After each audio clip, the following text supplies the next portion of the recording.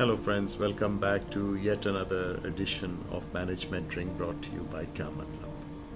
We often try to analyze a company and its financial success or performance based on its balance sheet. But there are certain things you do not see in a balance sheet, which is actually the DNA or the true ethos of a company.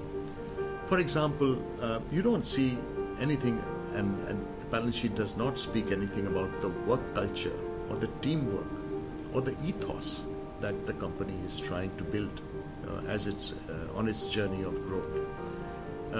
When you see the future trajectory of a company's growth, you cannot, through a balance sheet, see what is the situation with employees' relationship with the management, the vendors' relationship with the organization, or for that matter, what is the workplace environment? Is it conducive to a good performance by every employee that the company is engaging in their workplace? At the same time, is there general gender neutrality in the organization? These are certain things you do not see in a balance sheet.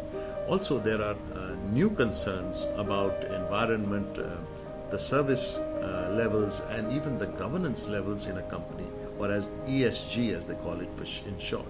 These are aspects now that you cannot really see in a balance sheet, but it is very relevant to the chart, the path that the company is charting for its future.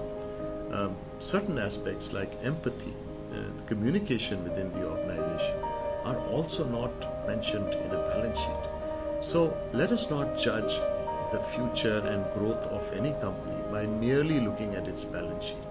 There is a deep-rooted aspect to understanding a company, and therefore when you grow your own company, or when you look at a company where you would like to be maybe employed or associated with, these are aspects you must consider. Till the next episode, take care and stay safe.